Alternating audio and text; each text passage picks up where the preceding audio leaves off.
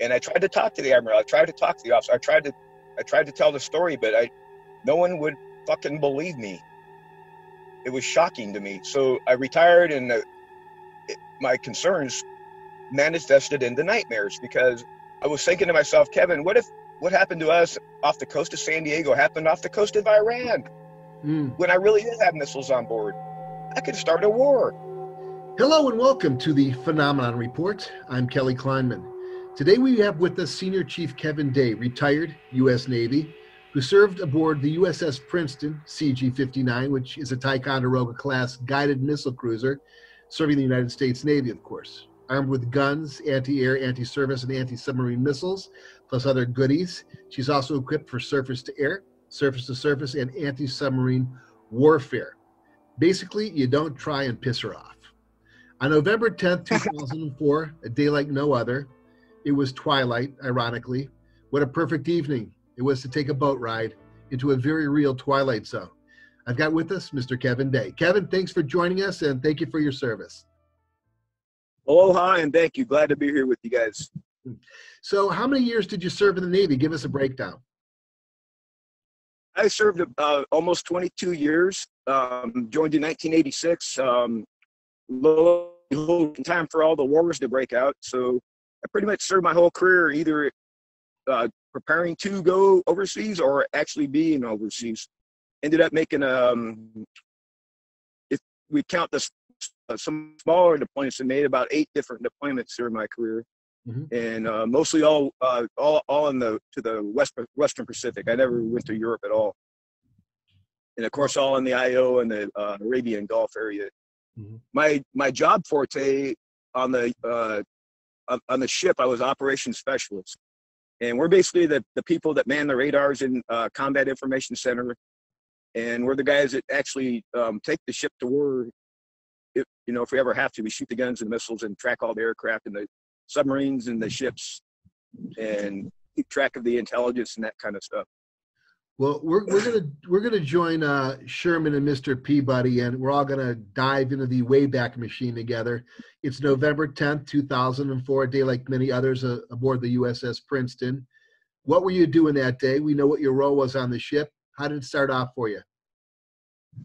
On November, prior to that, there was a few days prior, I was sitting in a position called Anti-Air Warfare Coordinator, which is pretty much the guy on the ship or the gal on the ship that's actually going to punch the button to launch the missile if you ever had to.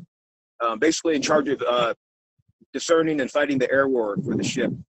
And I started to notice this really strange tracks. We were down about probably 80 miles southwest of San Diego that day. And I started to notice this really strange group of tracks up by Catalina Island, which was about, I don't know, maybe 120 miles north of us or so. And if I remember correctly, that first group I saw, I believe there was about 5 contacts. And the reason why I say they were weird is because they were at 28,000 feet going 100 knots in a formation.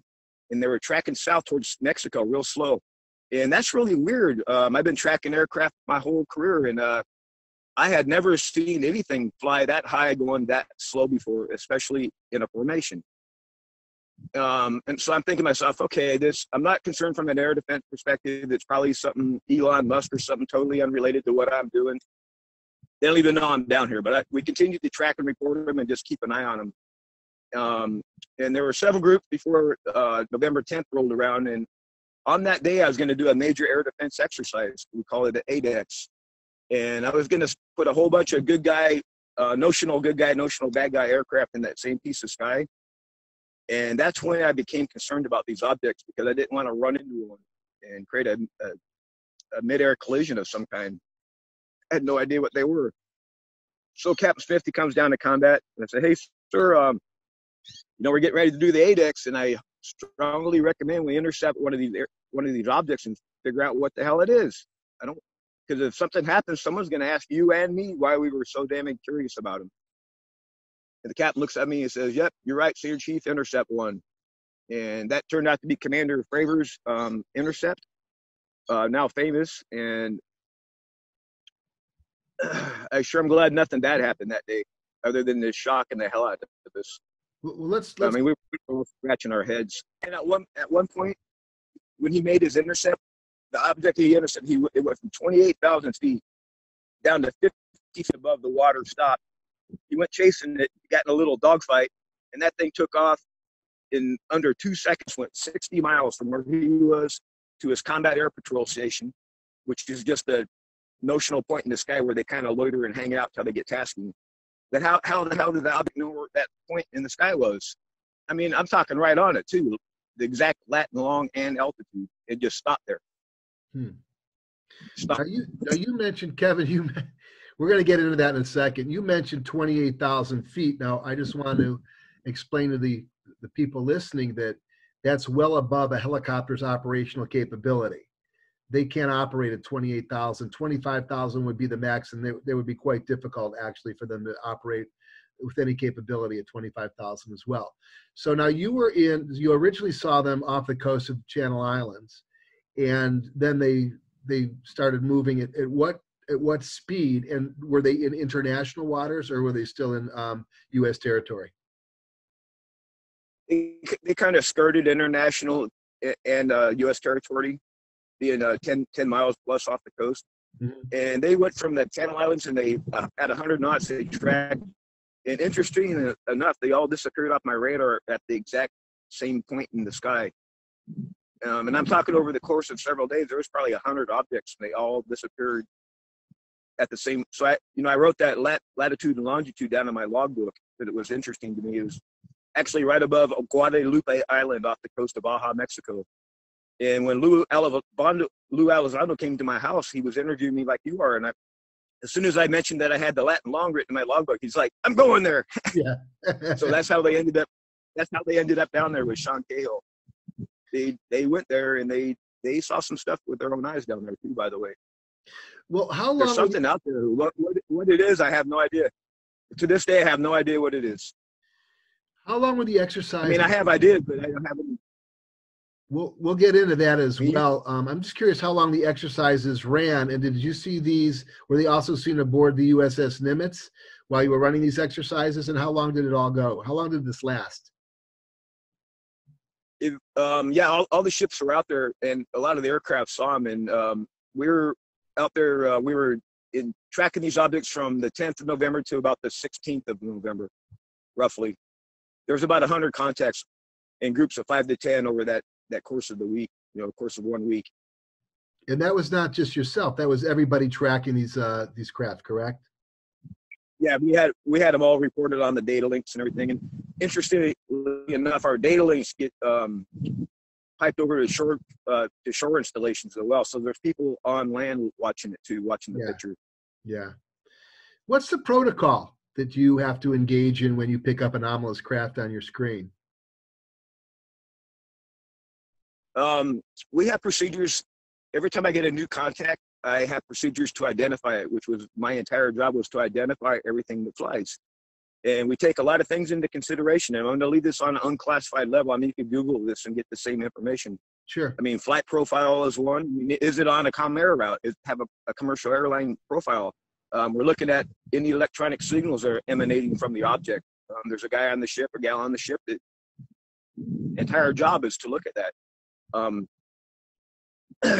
We look at intel. Okay, do we know of any things about the launch? If so, is it matching the signatures we're seeing, the techno signatures that we're seeing? And we have a process within Combat Information Center where if I get a new track, say new track 4425, everyone in combat automatically does their little piece of the job, and I put all this information together and make the identification. Mm. In this case, I was utterly unable to identify these things because they did not have any electronic signatures. They were not on any commercial air routes. They were not on any type of known flight profiles that I'd ever seen before. They were flying in formation. And we originally thought, hey, this must be some type of system error, maybe because we just had a new new technology upgrade. So at one point, we actually brought down our entire systems, ran every diagnostic test we had, brought everything back up, and the contacts are even stronger now. Yeah. So I'm absolutely convinced, especially since the pilot saw them with their own eyes, these were definitely real objects about it. No, that's one thing I am positive about. They were definitely real objects. Well, I'm sorry, you cut out there for a second. Let me ask you a question. When, for the lack of a better thought, when did you decide to get up and take a look? And was the interceptor that you sent up there armed? And how many did you send up? We were getting ready to run a major air defense exercise. In fact, the aircraft had already started to launch off the USS Nimitz. And I told the captain, I said, hey, sir, up to right now, I wasn't that concerned about these objects, but now I am. Because I want to play in this same airspace, and I got unknown objects in it. And I under one of these things. Because someone's going to ask you and I, why are we curious about it? I recommend going. That's how that happened. So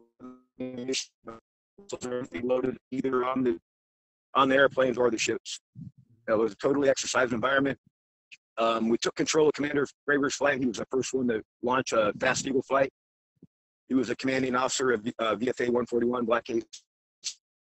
And I said, hey, I gave him a knock-on. We had no real asking for him. I gave him a vector and drove him to the spot. It was a pretty standard exercise. I had the external comms on the pretty standard voice comms between the ship, my air controller, and in the flight, until he got to the merge plot position, which is basically the same vertical piece of sky. And on my two-dimensional display, it looks like one object now because they've merged.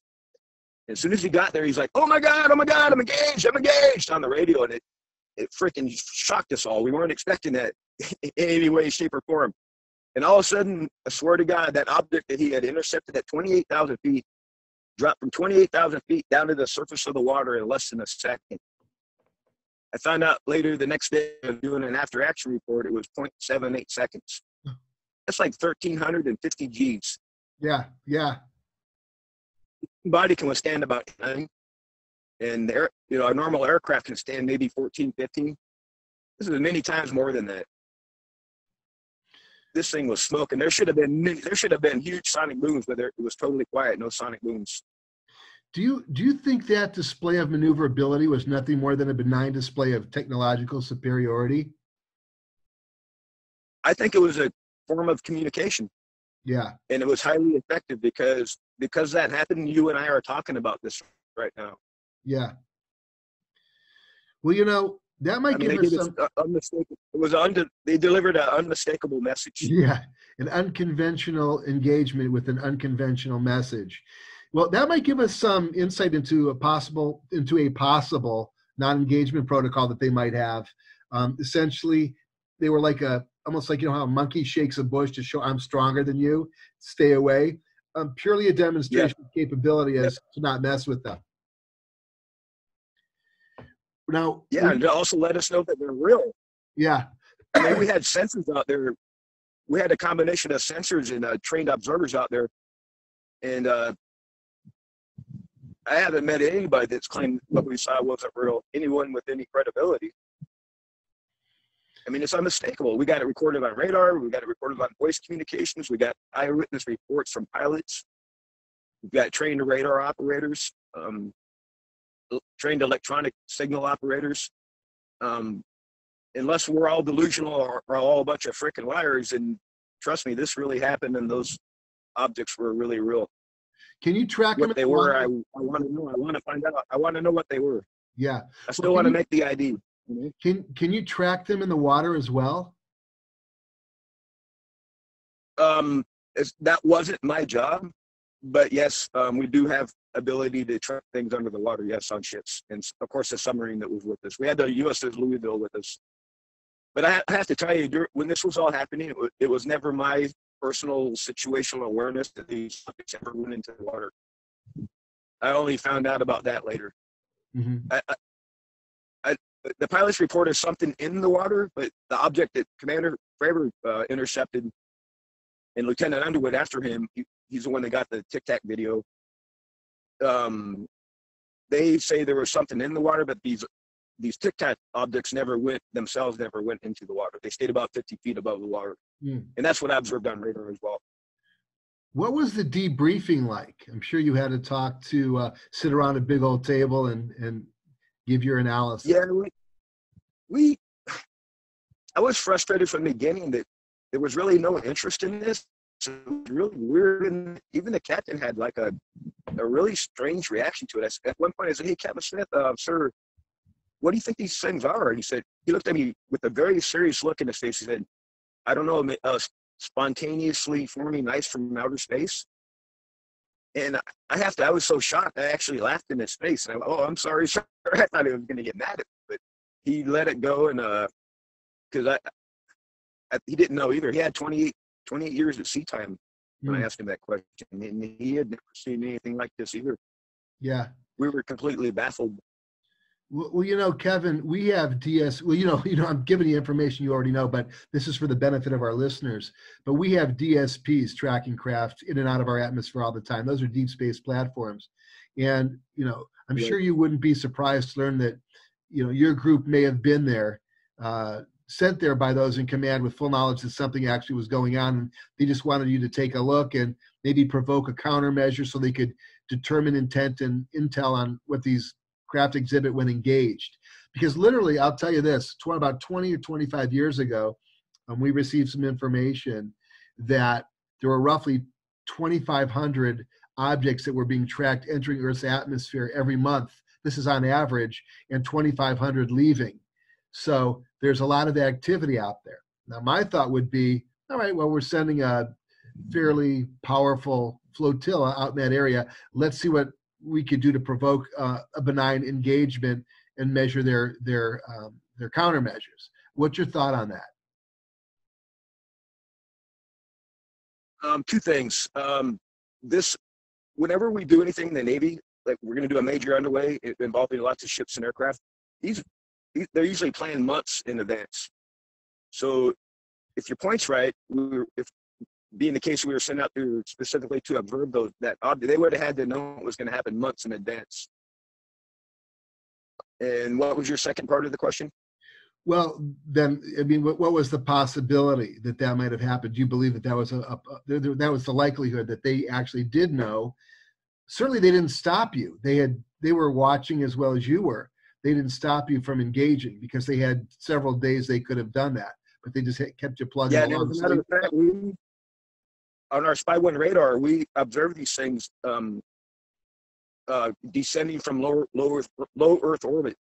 And they first went to about 80,000 feet, and they stopped, and then they dropped from 80,000 feet down to 28,000 feet and stopped and started tracking south.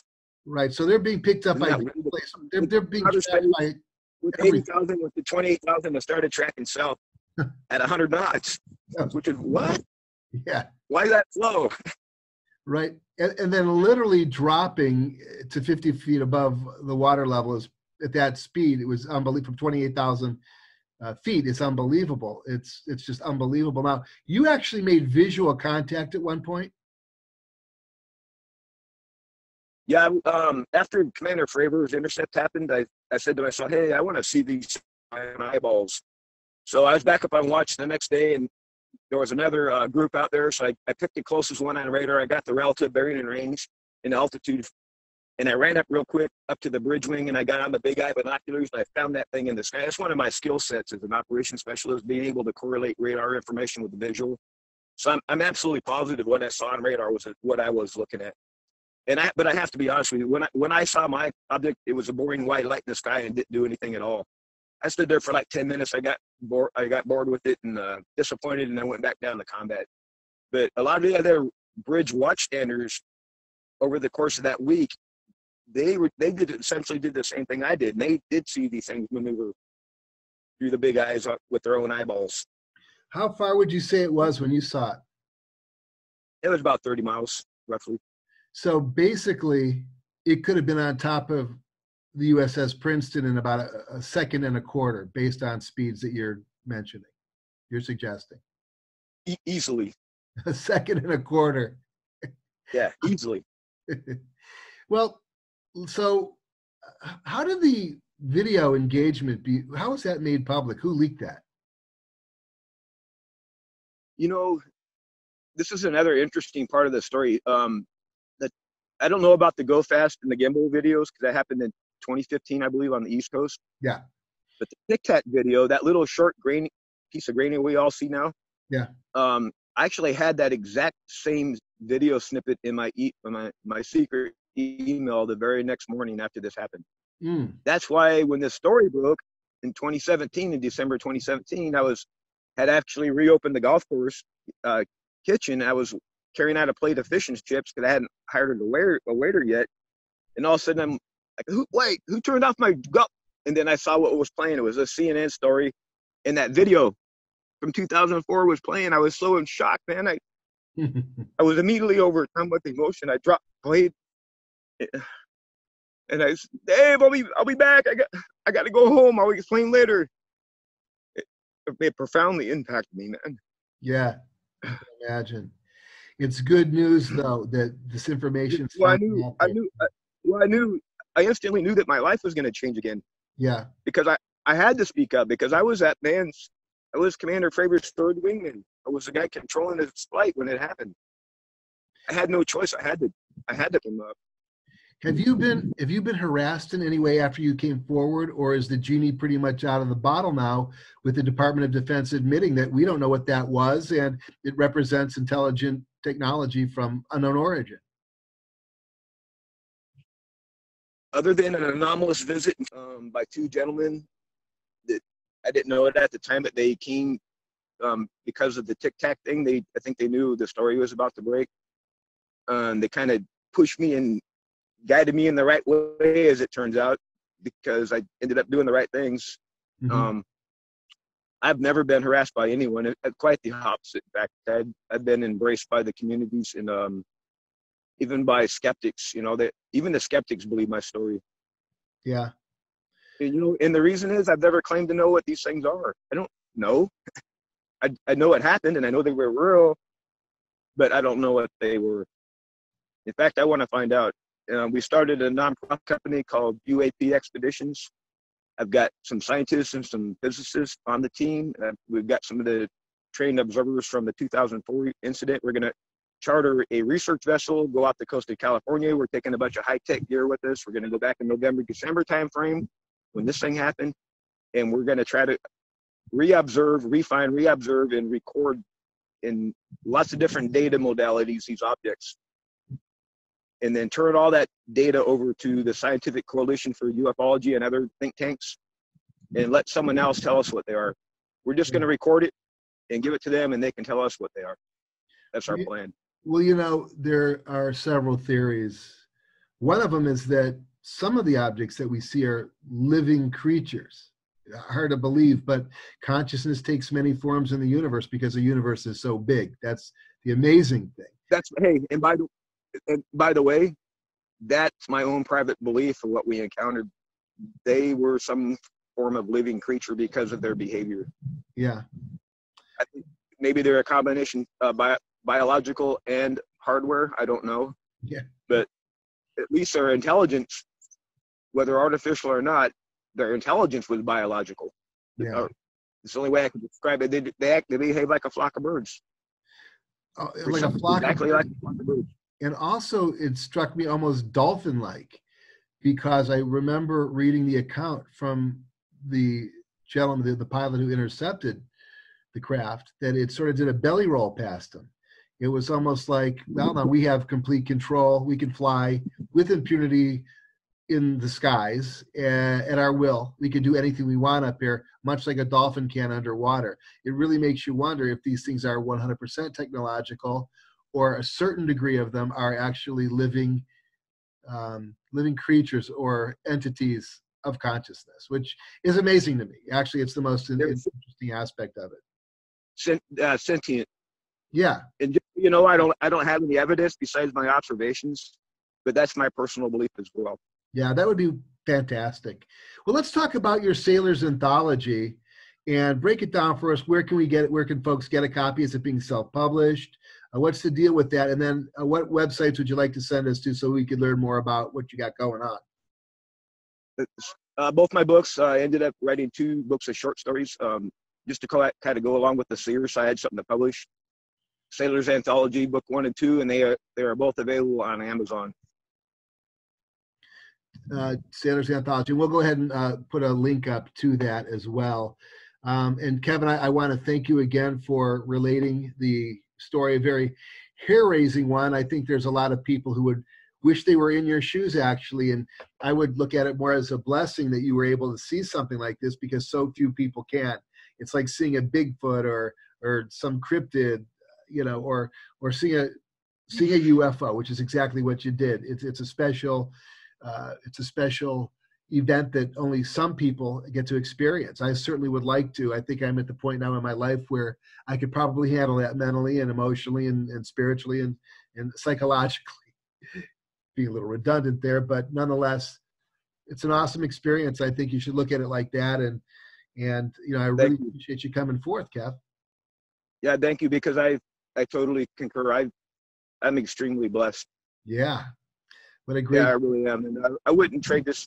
Now that I understand what happened to me and stuff, I mean, there were some years there where it could have went the other way for me, because I was so profoundly impacted, and I didn't understand the reason why I was changing. But now that the reasons are more clear to me, it's become a lot easier to deal with it, and I'm glad I'm the one that's I don't want to say chosen, because I don't feel that way about it. It's just I just was the guy in the right place at the right time. Yeah, hopefully, I'm doing the right things now to make this story come out. That's my whole goal. I want to prove that these things are real to the world, and that's pretty much where I stop. That my job will be done at that point. Over to someone else to tell us what they are. Well, you're at the front of the new Star Trek generation, because, or I should say Star Trek era, because this is the first time in man's history where we can measure extraterrestrial activity or technology that we never could understand before, or apply different meaning to, or a definition to. We're at the very beginning of it, and I think it's great to be there. We have some incredible technology we're taking. I'll just give you one example. We have a pair of night vision goggles that can, like, let's say I'm looking at a commercial airliner. It'll take that image and turn it into an analog file, a sound file. And then you can take the sound file and then turn it back into images. So we're hoping to be able to use that, assuming that we can find these things. We're hoping to be able to talk to these things. Oh. For example, we send up the image of a whale and it sends us back a whale song, or versa versa. Or we send the first 4 numbers of Fibonacci sequence, and it sends back the next 4 numbers of the Fibonacci sequence. Something that's irrefutable. First contact handshake. That would be the highest goal of our mission. Yeah. Well, I'll tell you, I think there's been a lot more than first contact. I think there's been multiple contacts, probably into the tens of thousands of people have had the contact, initially. That's what ufology is about, the study of those contacts.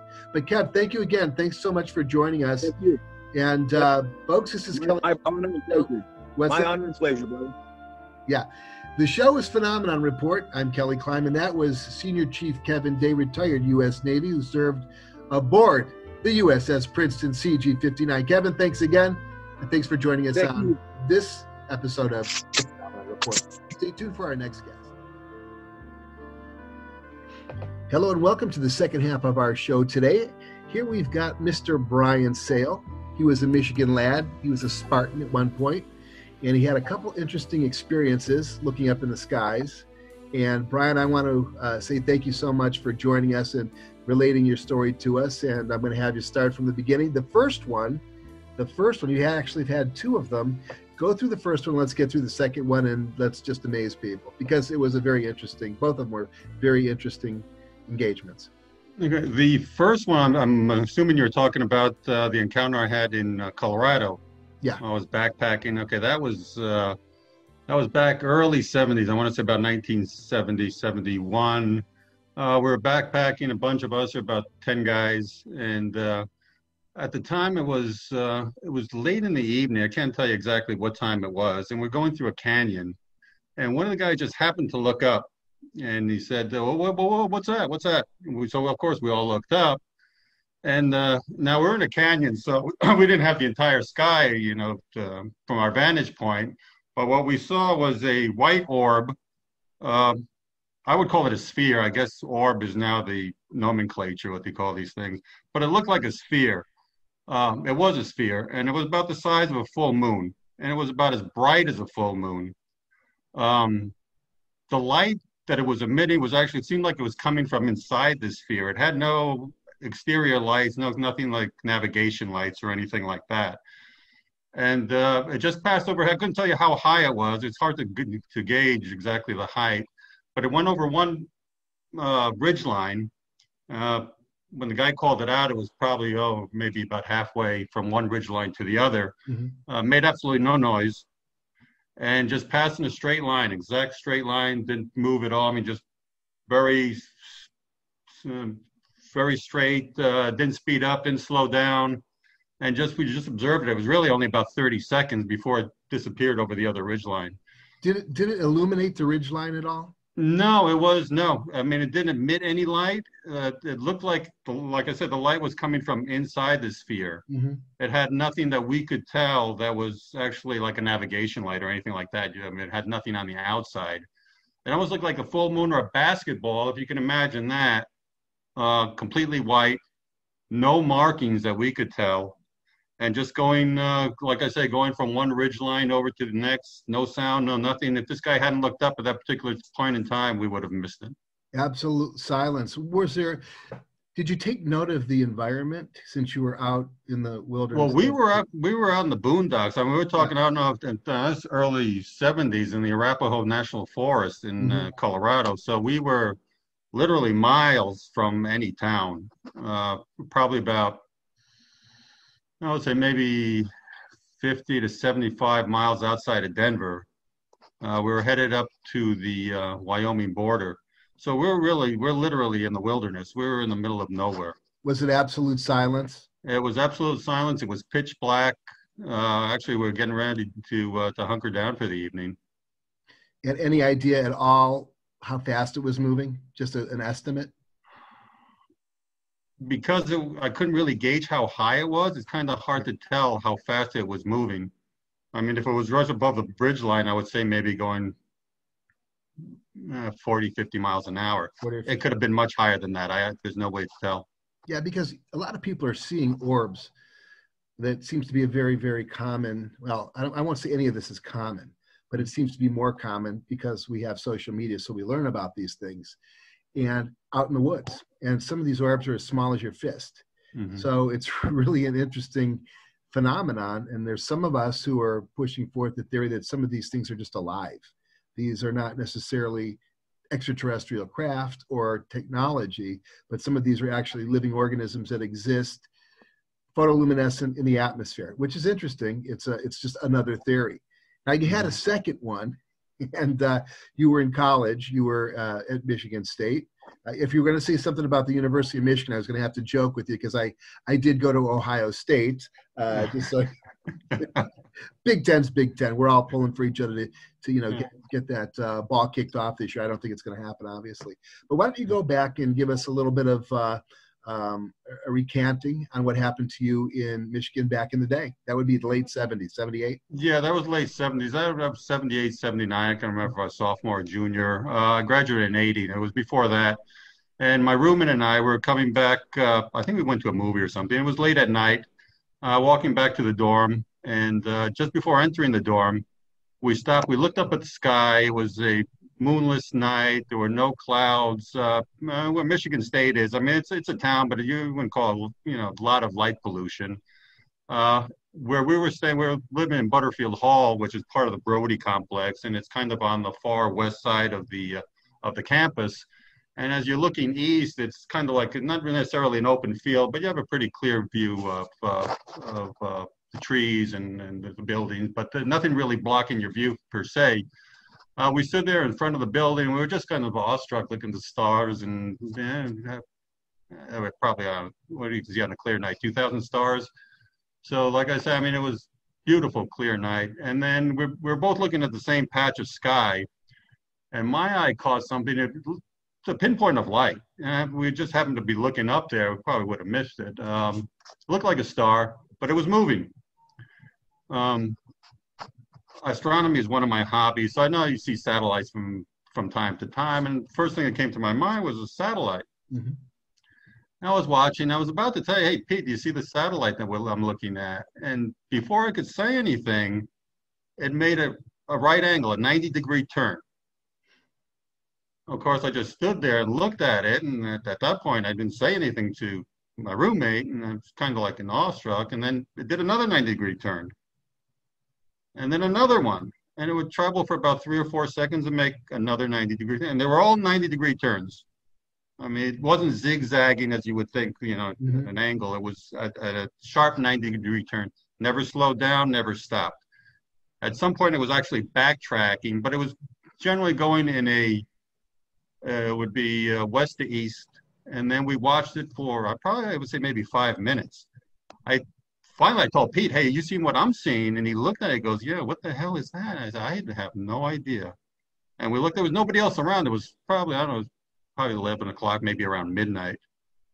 And we're just standing, the two of us, you know, just before, you know, in front of the building. And we're watching this thing, you know, our jaw dropped and watched it zigzag. And like I said, went below the tree line. After about 5 minutes, it disappeared back there. And then we went into our dorm room.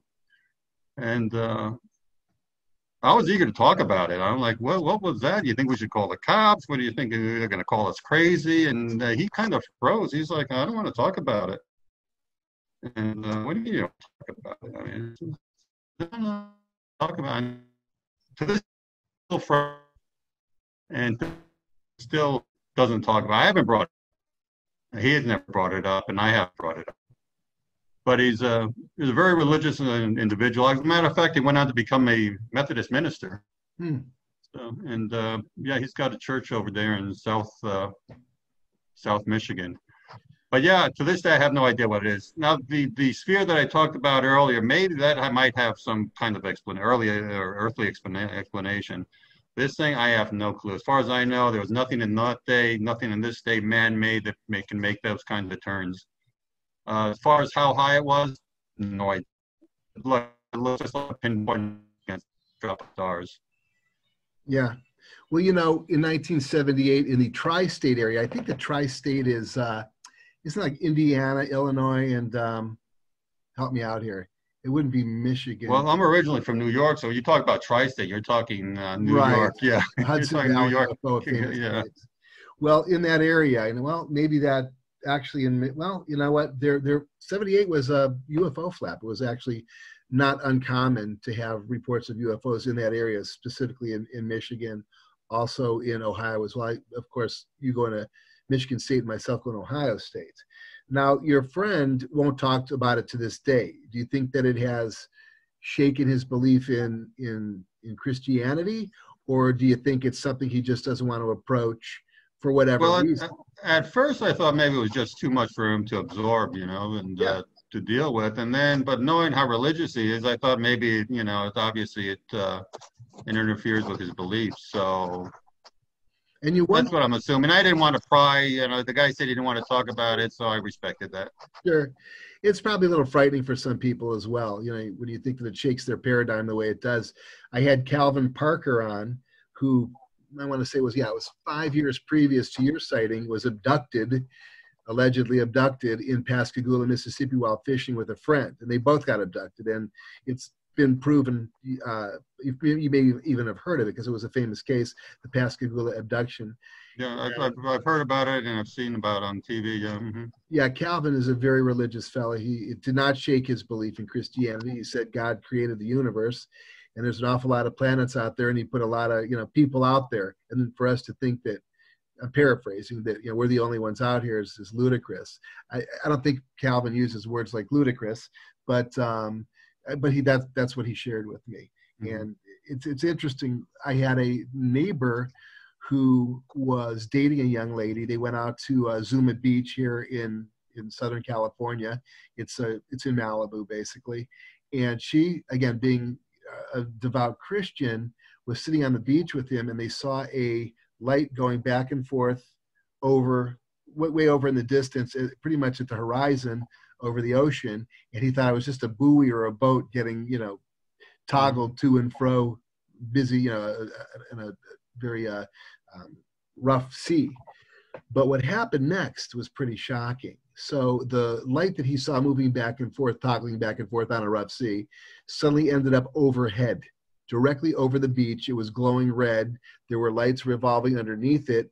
And evidently there were a lot of other people on the beach as well, because they all looked up and started clapping, and it stopped traffic on PCH. And then it shot off into the sky. He said at such speed that your eye couldn't even track it.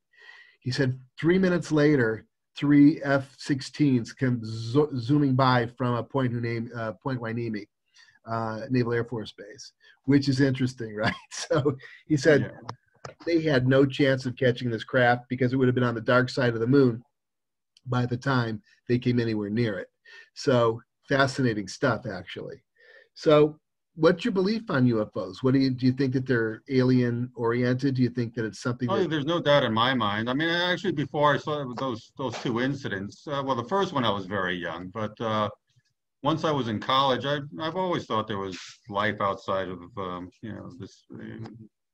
this solar system, this galaxy. I mean, I think we have a hard time coming to terms with that because we think humanity, maybe it's human nature, that, if we can't travel from star to star, nobody can.